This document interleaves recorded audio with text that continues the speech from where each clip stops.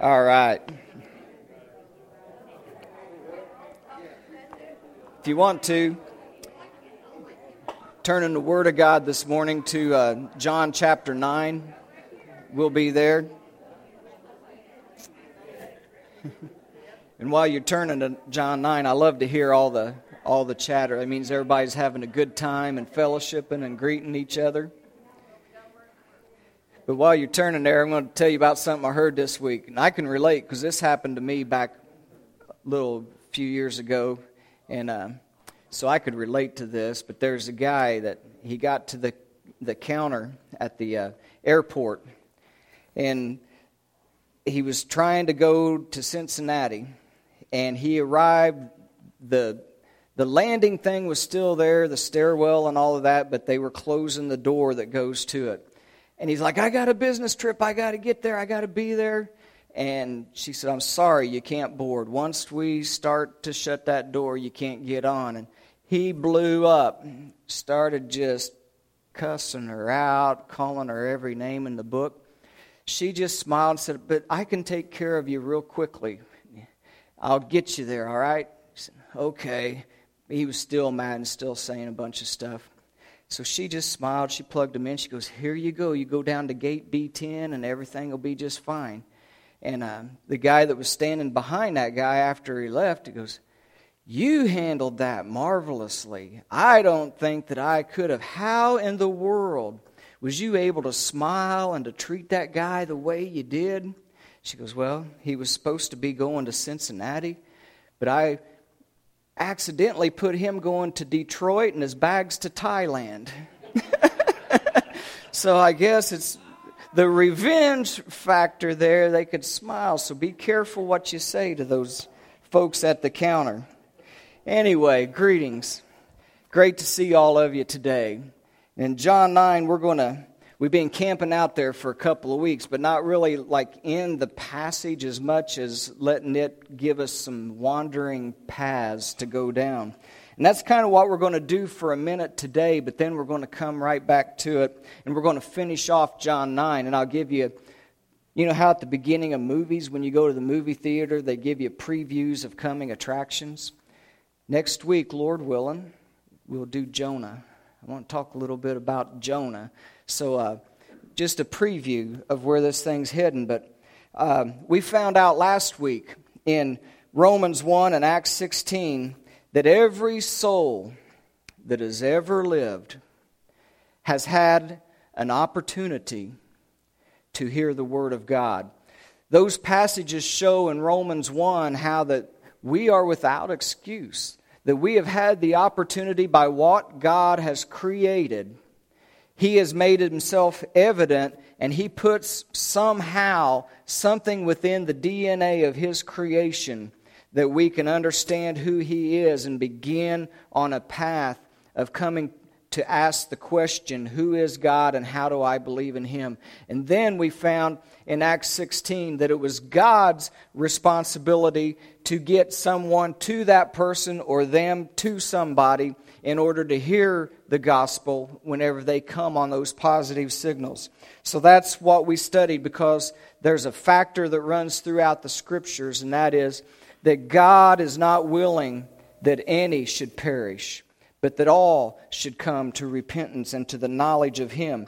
And the regions of the world that might seem dark and remote and godless is because, He says, that they have rejected me, and still today they are on negative signals. But the moment positive signals come, then the gospel gets to those folks. And now, we have in John 9, Jesus doing just that. He is revealing Himself to some folks here. Jesus is coming. He's revealing unto them, but He said, I came to my own, but my own received me not. Even though He's trying to reveal Himself to them. And so now they're leaving the temple area, and as they're going out, they pass by the man who was born blind. And that's where we're at in John 9, if you want to follow along with me, the first 5 verses there. Now as Jesus passed by, He saw a man who was born blind from birth. And his disciples asked him, saying, Rabbi, who sinned, this man or his parents, that he was born blind? And Jesus answered and said, neither this man nor his parents had sinned, but that the works of God should be glorified in him. If I must work the works of him who sent me while it is day, for the night is coming when no one can work. And as long as I am in this world, I am the light of the world. So we see as Jesus begins to pass by this man, he noticed him. And he knows that he's blind from birth. And the disciples, as they follow his gaze, they see the man, and it triggers something in them. Evidently, there's been some debates going on in times before as they've walked through and seen this man, that they've heard things, they've seen things from others, and now they're trying to figure out and get the truth behind something because they've been taught a couple of different things. And they asked him, what happened here that this man was born blind? Who did sin? His parents? Or was it him? It's not, did that cause it? That was already assumed to be true. But which one caused that to happen here? Rabbi, was it himself or his parents? And that's because the Pharisees were teaching these sort of things to the people, not knowing full well the truth. Look there at verse 34 with me, and it's up there too. As the Pharisees are interrogating this blind man about how he could now see, he gave them an answer, and it stung them pretty good. And then they said this to him, you are completely born in sins, and are you teaching us? And they cast him out of the synagogue. That was their belief. They were saying, how do you, we've been telling you all of your life that you was this way. How can you now come to us who are the righteous, the good folks? How can you come and try to teach us anything? And you see, that was the attitude that was going on there. They were wrong. They were totally wrong. And we're going to see here that Jesus is going to correct the disciples and this false teaching that's been going on. So let's expose those two questions that the disciples asked. First one, was it this man? Could this man himself had possibly sinned sometime before his birth that he was born this way? Well, I want to say first of all, no, emphatically. And then I want to use some scriptures to prove that. So, to personally sin like that is to transgress the law of God. To sin means to miss the mark. So children, especially unborn children, have in the womb, there's no way that they could actually do that, is there? They don't know anything about the difference between right and wrong. Look at what the Word of God says in James chapter 4 and verse 17. To him who knows to do good and does not do it, to them it becomes sin. So do you see that one of the aspects of sin here is knowing, having the mental capabilities of knowing right from wrong, good from evil, and then making a conscious decision whether to follow that or not. So that is the first aspect, and a baby does not have that ability. Look at what Jesus taught. Matthew 19, verse 14. Let the little children come to me. Do not forbid them, for of such is the kingdom of heaven. And then in Matthew 18 he said, unless you are converted and become like kids. I thought we just left there. No, we're talking spiritually. Unless you become converted and become in your attitudes like little babies and like children, you will by no means enter the kingdom of heaven. So to me, you would be hard-pressed to try to teach folks as doctrine that this man was born this way because of something that he done before he was born. Next, another idea that was really prevalent at that time in Jerusalem and in Israel, but it was also prevalent among all of the other Eastern civilizations and nations and some of the religious views of, like the Hindus and the Buddhists and Islams, is reincarnation. And I kind of threw that out as a hint last week that we might be talking about that. Reincarnation. The term in the original language is metempsychosis. It's like from the word metamorphosis and then psychosis. So it's a new forming of your soul into another body. So this doctrine tries to teach that you have a soul that didn't die, so now you are going to float to body, to plant, to animals, some of them believes. And it's based upon how you live your life today. If you live good, then you will be able to maybe be some kind of a prince in the next life, or a princess, or somebody famous or powerful. But if you don't live the way that you should, then you're going to go down the steps of the ladder, and you're going to have some problems. And you might be born like this man into blindness, or you might even be born, some of them believe, as a monkey or a cow or even a tree or a plant. And you think, really? But yes, that is the type of teaching that is prevalent throughout all of that. So, I told you last week a little bit, if you was here, about Ricky G.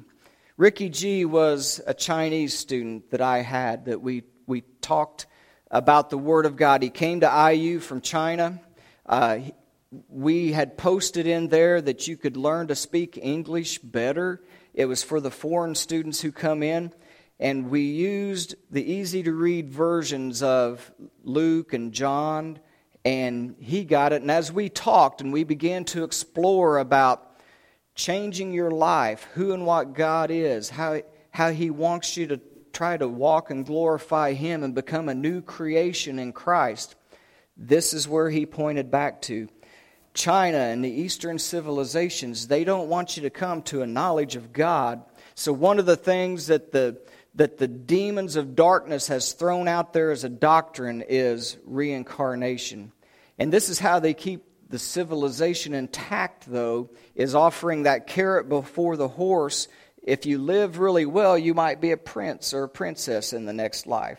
If you don't, you might come back as a monkey. So it would behoove you to be a good citizen, and that's how they do it. And he said, this is what we teach and what I have known from my birth. So we had to go over these. And I said, we started looking at scriptural reference because, no one's going to believe you coming from those lands that just take my word for it. So we started going through the scripture, and one of my favorites there is Hebrews chapter 9 and verse 27, where it says, it is appointed for men to die once, but after this, the judgment. Now I asked you, like I asked him, how many times does it say that we are going to die? Once. Not hundreds of times, not several times, but once. And the things done in this life is what will determine your eternal life and your eternal place of domain. And so we started talking about those things. And then we got to the point that once that happens and the soul dies, that there is a place prepared. There's places like with Lazarus and the rich man, where it talked about there was those like the rich man who had fared sumptuously but did not honor and glorify God. He went to a place of torments. You had Lazarus who had suffered in this life but was positive towards God, and so he went to the place of paradise. And when the rich man tried to voice that and say, would you send Lazarus to dip his finger in water and touch it to my tongue because I am burning in this flame? It said, Father Abraham said, son, you had good things in life, he didn't. And now things are reversed. But the thing is after that death that we just talked about, there is a great chasm fixed. There is now no more crossing over, so you cannot go to him and he cannot come to you. It's put like this in 2 Peter chapter 2 when it deals with the angelic infiltration and how God had to put that down in Genesis 6 in the flood. And then it says that those who crossed over and left that domain, that God knows how to keep them in bonds until that day of judgment. So the Lord knows how to take the souls that were for Him and that are in Christ Jesus and have them on one side, and the souls that have rejected Jesus Christ on the other side. And there's going to be a fixed separation at that point. So now, how about that second question? How about the parents? What about that? Now this one needs a little bit of clarification.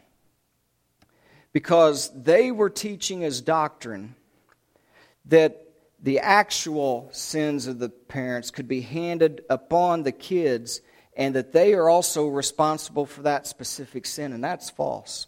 In Ezekiel chapter 18, the Lord told Ezekiel, you guys are teaching a parable here. And you got a parable in this land that says that the fathers eat sour grapes and the kids' teeth are set on edge. In other words, they also have what you did. They're being held accountable for what you did. And that is false. The Lord said that will not be taught in my house, in my land anymore. What happens is every soul is mine, and the soul that sins, it shall die. Everyone is responsible for your own life. You are not held accountable for anybody else's things. But there is a thing about culpability that not the specific sins are upon you, but sometimes others can do things that influence us just because that's the way of the world. And I'll give you an example, this being born in blindness. At that time, and still today in undeveloped countries, the number one reason for that was venereal disease. And if through promiscuity there was venereal disease, and as that baby is born, they didn't have medicines in that time or in the third world countries that can treat that. So as they are born and they come through the birth canal, if it goes into the eyes and takes root there, they're born in blindness. And it's still one of the leading causes. So that is one way that what we do can impact others and impact our children or others. And that's why we are told to walk in a good way. And that's why in Deuteronomy 6, the Lord told him, said, we have an awesome responsibility as parents and as grandparents. And He says there that what I want you to do is as you walk in the way, and as you sit down, and as you go, and when you rise up, and when you lay down, and when you go to eat, I want you to talk to them about me and my word. I want you to be able to share that with them in every place that you go. Let it be constantly upon your mind. Put it on the doorposts of your house and upon the gate. Put my word there. Let it be as frontlets before your eyes. And when your children ask you and your grandchildren ask you, why do we have all of this around and why do you always talk to it? Say that our Lord delivered us out of the land of Egypt by a mighty hand. And our Lord is God. And He set us apart to do this. And He gave us the law for our good. The law is not to put us down, to keep us from fun. They understood that the law was for our good, so that we live a peaceable, happy life. And when you tell them that, you say, this will prolong your days. This will find you happiness. So teach it to them. So we have that awesome responsibility. But because of things like that, they were teaching that this child must have been born by something like that. And have you ever really, I ask you, just like the disciples, they were taught this and they believed it because you've got the Pharisees, you've got the leaders teaching these things. Wouldn't you supposed to believe them? Have you ever had something told to you that you believed as the honest truth, and then you find out a lot later that, man, I've been wrong all along. That wasn't the truth. Well, I'm going to give you an example of that in my life. Came to me this week. Normally, I don't have a lot of good stories to share or anything, but this one come up, and I thought, well, I'm going to tell you about it a little bit. When I was 12, somewhere in that age, my teeth were coming in crooked. And the dentist, he said, we need to pull a bunch of them so that it'll make room, so that they can grow in, and then when they all get growed in, we will put braces on there and straighten them up. So my mama, she was one that ever since I'd been little, she wanted me to be healthy. So every morning before the bus came, it was Carnation instant breakfast, vanilla. Then it was Dolomite and bone meal and vitamins all of my life. And then it was milk is what you're going to drink at every meal. There was none of this pop and none of this other stuff. So I get there at 12 years old to that dentist, and he's got some teeth to pull. And he puts me in the chair, and I'm telling you what, that is not an exaggeration. I get in that chair, and this is prehistoric days, you know. This is early 70s. I mean, this is back before sophistication. And he set me down in that chair, and he took these things that looked like hog pliers, and he said, I'm going to pull your teeth. And he gave a needle about like that and shot it in there. And then, yeah, it was. And that big around. Oh. And he started to get in there and put that on them back teeth. And it wouldn't come. He told my mom to get out of the room. And I know that scared her to death. He puts his foot in there on the chair, and he's in there, and he's tugging. And I feel like I'm a mule getting pulled back and forth like this. I'm serious. I am not exaggerating. I still remember it. He kept pulling and pulling. It took almost an hour for him to pull the two back teeth. I didn't go to a dentist for a long time after that. I got some stories to tell you about whenever I met up with Randy Wells, my buddy, and he's a dentist, and so I got a good dentist now. He's mine now. But I will have to say that after all of that, he was sweating. He had this tussle of trying to pull my teeth out. And when my mom come in there, he told her, he said, man, I want you to look at the roots on that thing. This is why it took so long to get that tooth out. She goes, yeah, that's because I give him Dolomite and bone meal and milk and vitamins. And he said, well, by the looks of that, I'll bet you've got enough bone material in that gum for 3 sets of teeth. I believed him. He's a dentist. I'm 11, 12 years old, and he's looking like he's telling me the truth. I believed that I was going to have more than just one more set of teeth. So I didn't worry about brushing all the time. I got older. I started drinking Mountain Dew every day.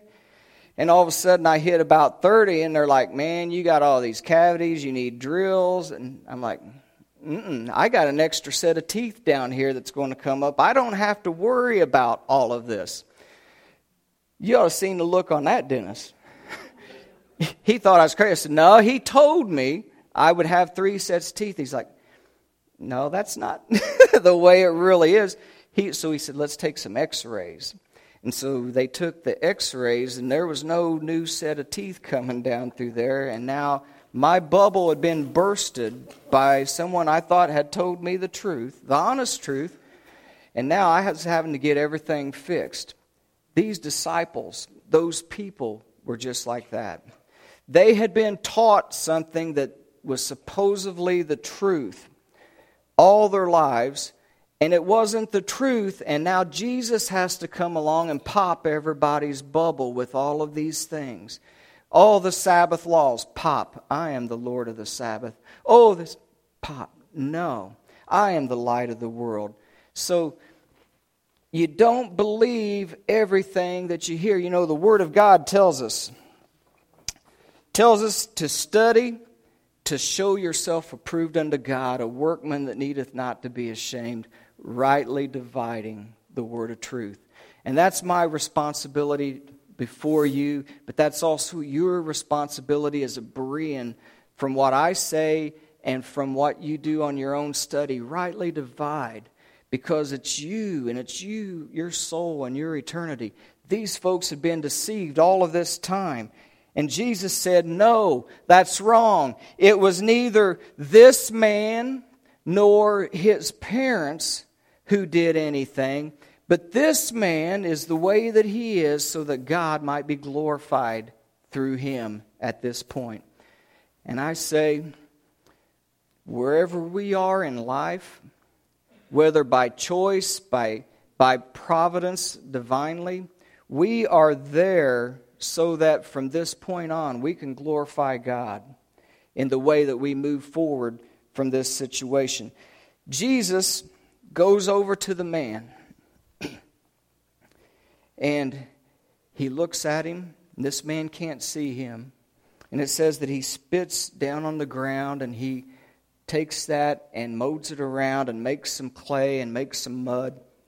And he puts it on the man's eyes. And then he tells him to go and wash in the pool of Siloam. And I want you to know that the pool of Siloam wasn't the closest place. It was very far away. This man is a blind man. He's going, you think he's got a GPS and knows directions? He's blind. He's going to have to ask, how do I get there? All along the way, stumbling, running into things, asking folks or asking someone to lead him to Siloam. Because I don't know exactly how to get there. It's all dark to me. But all I know is he told me I have to go. You know, sometimes our faith is tested, isn't it?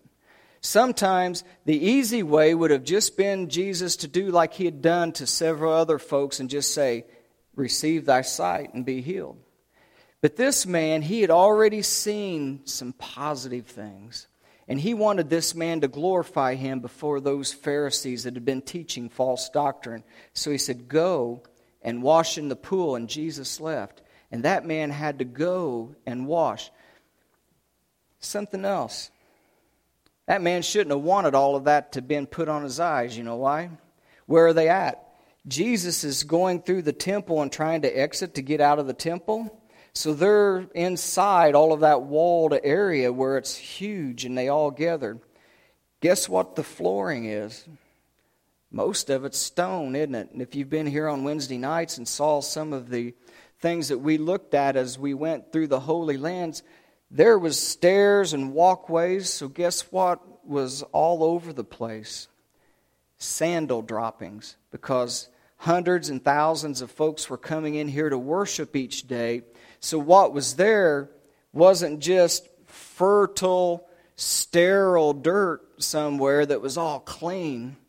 What's being sowed out in the courtyard? Animals. Remember how Jesus had to overturn those tables and all of that? So you got animals, you got all the farmers coming in, and they're all walking. So guess what that dirt is made of? Everything that has fallen off of the sandals of these people.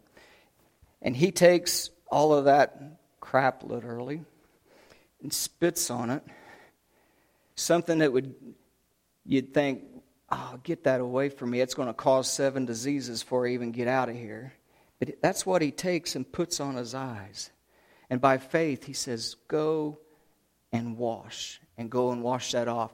Now, you know what I'd have probably done? As soon as I didn't hear his voice no more and I thought that he's not around, I'm probably going to try to get that stuff out of my eyes as quick as possible and just come back. Because I've been blind since birth, and I'm probably not going to change. I want you to notice, if you look through those scriptures, there's not one promise there said, I'm going to open your eyes, is it? Nowhere does Jesus say, you do what I tell you and you will see. All it says is go and wash, and he put it on there. No promise, no nothing. So I'm probably not going to, you want me to walk 1.5 miles to the pool of Siloam? I'm probably going to stop right here and get this junk off of my eyes and go back to my begging so that I can make my daily dollar and I can eat tomorrow. But this man didn't do that. By faith, he followed what the Word of God said, even though it was uncomfortable, even though it didn't seem right, it didn't fit his lifestyle. It's going to be hard for me to go over there. But he said, if this man said it, and I've heard buzz that he might be God himself, or the Son of God, if he said it, I've got faith enough to do it, because what else have I got to lose? And he does it, and he goes, and he washes in that pool, and he comes back, and folks were saying, is this the one who was blind? And some said, yes, it's him, and others said, no, but it's one like him. You know why? Because somebody that's been born blind and didn't have eyes, have you seen? They don't have true eyes, and they don't have that light that shines through them. And when you put a new creation of eyes within there, you look kind of different. You don't look the same as you did. And so some of them saying, yeah, it's him, and some saying, no, but he's like him. And they said, they come up to him there, we get down here, and down in verse 10, look at that. He comes walking back, and they asked him, how were your eyes open then? If you're him, how were they open? And he said, a man called Jesus made clay, and he anointed my eyes, and he said to me, go to Siloam and wash. And I did what he said. I went and did it, and I washed, and I received my sight. Pure faith. He said it, I believe it, I did it. I followed through with it. Now, that's the motivation that he had. And Jesus there says, he goes, I don't know where he is. They keep asking him, well, where is he now? He says, I don't know where he is. All I know is that they bring him now to the Pharisees. This man who was formerly blind, they bring him now. They want to show him to them, the people who's been talking about him all of this time. They want to discredit everything. Now I want you to see the three ways that as you are a child of God, and as you walk in life, there's going to be several ways that people will try to persuade you not to walk in the light. One of them is, just like this man, you get it to where he's not literal. He's not right. You try to go in that route. The man had been a sinner. They tried to disprove and discredit him. Next, they will go to the miracle. They start calling for him. He says, yes, I am the man who was blind and now I see. They didn't want to believe it because they've already got their mind made up that we cannot credit Jesus with anything. He is against us. You will have that in your life. They will discredit you. They will discredit anything about you. They will discredit the Word of God, and they will discredit the miracle of life and Jesus. They bring in the friends. The friends say, yes, this is him. You know what they do? They stand up and say, bring his parents before us. So they bring the parents, and the parents are afraid. And they said, is this your son who had been born blind? And now does he see? And they answered and said, yes, this is our son. Yes, he was born blind. But now look, they're afraid. And it says, but how he sees, we don't know. There's going to be a lot of people that's afraid to actually verbalize Jesus and accept that, because if you look down there, it says that verse 22, they said this because they feared the Jews. They knew the truth, but they was afraid to vocalize it because they had already said that if anyone credits Jesus, they're going to be thrown out of our synagogue. And that's what they end up doing. So they're trying to discredit the message and the messenger. And then it says that the parents say, go ask him. Why are you asking us? He's of age. Go ask him what happened. And so they go back to him, and this time they say, give God the glory and tell us what happened. That is a Hebrew idiom for swearing in a witness. He is now on trial. It goes back to Joshua at Achan at the city of Ai, whenever he took some of the things and hid them in his tent, and they failed the battle, and Joshua starts going, something's wrong, something's happening, and we're going to do an investigation until we get to the bottom of this. And when they came down that it was Achan's tent, they stood before Achan and they said, give God the glory, so tell the truth, you're on trial. And he basically told them what happened. So from then on, this was the Hebrew idiom of you're on trial. Give God the glory and tell the truth. How did you receive your sight? Because we know it couldn't have been this man because he broke our rules. He healed you on the Sabbath. It was illegal to spit on the Sabbath. It was illegal to heal on the Sabbath because of their rules, not God's. So they take what they think and what they've been taught by people that they have no idea what truth really is. And they take their rules and impose them now on people and say, he can't be God. He's the Son of God, but he can't be because he broke our rules. You see what they're doing to him? So he says this. He said, he's a sinner. You can't tell us again. He said, I have already told you, you got to love this guy as he stands trial. Man, he's full of his oats. He can see. He knows it was from God. And they say, that can't be true. And he said, tell us again. And he said, you want me to tell you again? I've already told you a couple times. You want me to tell you again? Why? Do you want to be his disciples too? Don't you think that cut like a knife? You want to be his disciples too? Is that why you want me to tell you again about him? Oh, no. They get so mad. They said, we know that is wrong because he's a sinner. He did this on the Sabbath. And you know what the man says? Logic. He goes, what a marvelous thing this all is. You're saying you don't know where he's from or what's going on, but yet there has never been in history a man who was born blind and able to see. And we know, and he starts throwing scriptures at him. And we know that God heareth not sinners. But yet this man is able to make a new creation out of my eyes, and you don't know where he's from. How marvelous a thing is this, you religious leaders. And so they get mad, and they toss him out. And you know what happens? Next verse on 35. Yeah.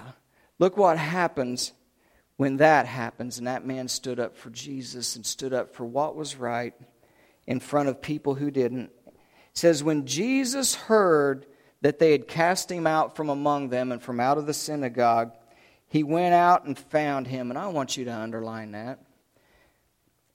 I came to seek and save that which was lost, didn't he? We saw in Acts 16 last week that they went to where they had to go to seek and save the lost. This man glorified God before that court. And now the Son of God goes to him. And he goes and finds him when he hears that they finally threw him out. And he says, do you believe in the Son of God? And he answered and said, who is he, Lord, that I might believe in him? And Jesus said to him, you've both seen him. Get that. Now you're seeing him. Your eyes have been opened. And it is he that is talking with you. And the man said, Lord, I believe.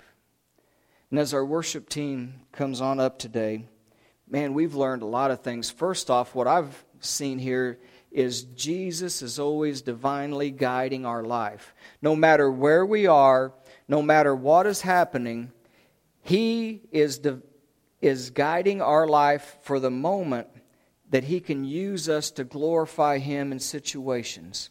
He's got us where He wants us, and then He uses us in the best way that we can to glorify Him. He still seeks and saves that which was lost, just like this man. He went out and found him. Another thing, can't always believe what you hear. I don't have 3 sets of teeth. I've had to get a couple of crowns because of that, because they had to fix what was here, and I don't have 3 sets. I'm not a shark. I don't get to keep rebuilding those sets of teeth. Don't always believe what folks have told you in the past. Study. Come here and listen. Hold me accountable as well, because I stand before God to teach the truth and nothing but the truth, so help me. If there's anything ever wrong and I see it, I will share it with you for the truth. We've learned the babies, they don't sin, do they? Of such is the kingdom of God. We saw that sometimes those things that parents and people do can affect, but not the actual accountability of the sin that itself. Jesus is still seeking those who are blind to Him and in darkness. And like He created new eyes within that man, He wants to create a spirit within us, an eternal life that will live with Him forever. The way that is asked of us to go may not be the easiest. It may not be the most pleasant. But it's the way that He is desiring us to go to be able to glorify Him in this life. We might feel like we're being covered in a lot of stuff as we go, but He's able to take that and remove it from us and use it to glorify Him. And a miracle will come in your life. And people will try to disprove things. They will try to discredit you. That can't happen to you. I've known you. Well, I'm surprised that all of the folks that's known me all of my life, they're like, man, I wouldn't have thought that. But God changes things and makes a new beginning, doesn't He? All things are new. We are a new creation in Christ Jesus to glorify Him. Do not, folks, allow doubt and fear and others to discredit or persuade you any differently. God loves you. He breathed into you life. He is still with you and seeking to bring you home with Him when this life is over. And you tell whatever whispers in your ear anything different, you just tell that whisperer the same thing that this man said to those Pharisees. I don't know anything about that. All I know is I once was blind and now I see. And it was the Son of God who did it for me. Let's pray. Oh, Father, what a glorious, marvelous piece of your word that we have shared together today in this man that you used to glorify you and how you did it. And you seek that for each one of us, Father, in our lives, to just be the one who used to be blind, but now we see, and I believe in you, Lord, and we move on from there knowing that you are guiding us every step of the way. Father, we love you, we thank you, and we are so grateful that you were with us today in spirit and in truth, and your presence was here. And Father, as we go out this week, may we find and seek ways to glorify you as you have saved us. In Jesus' name, amen.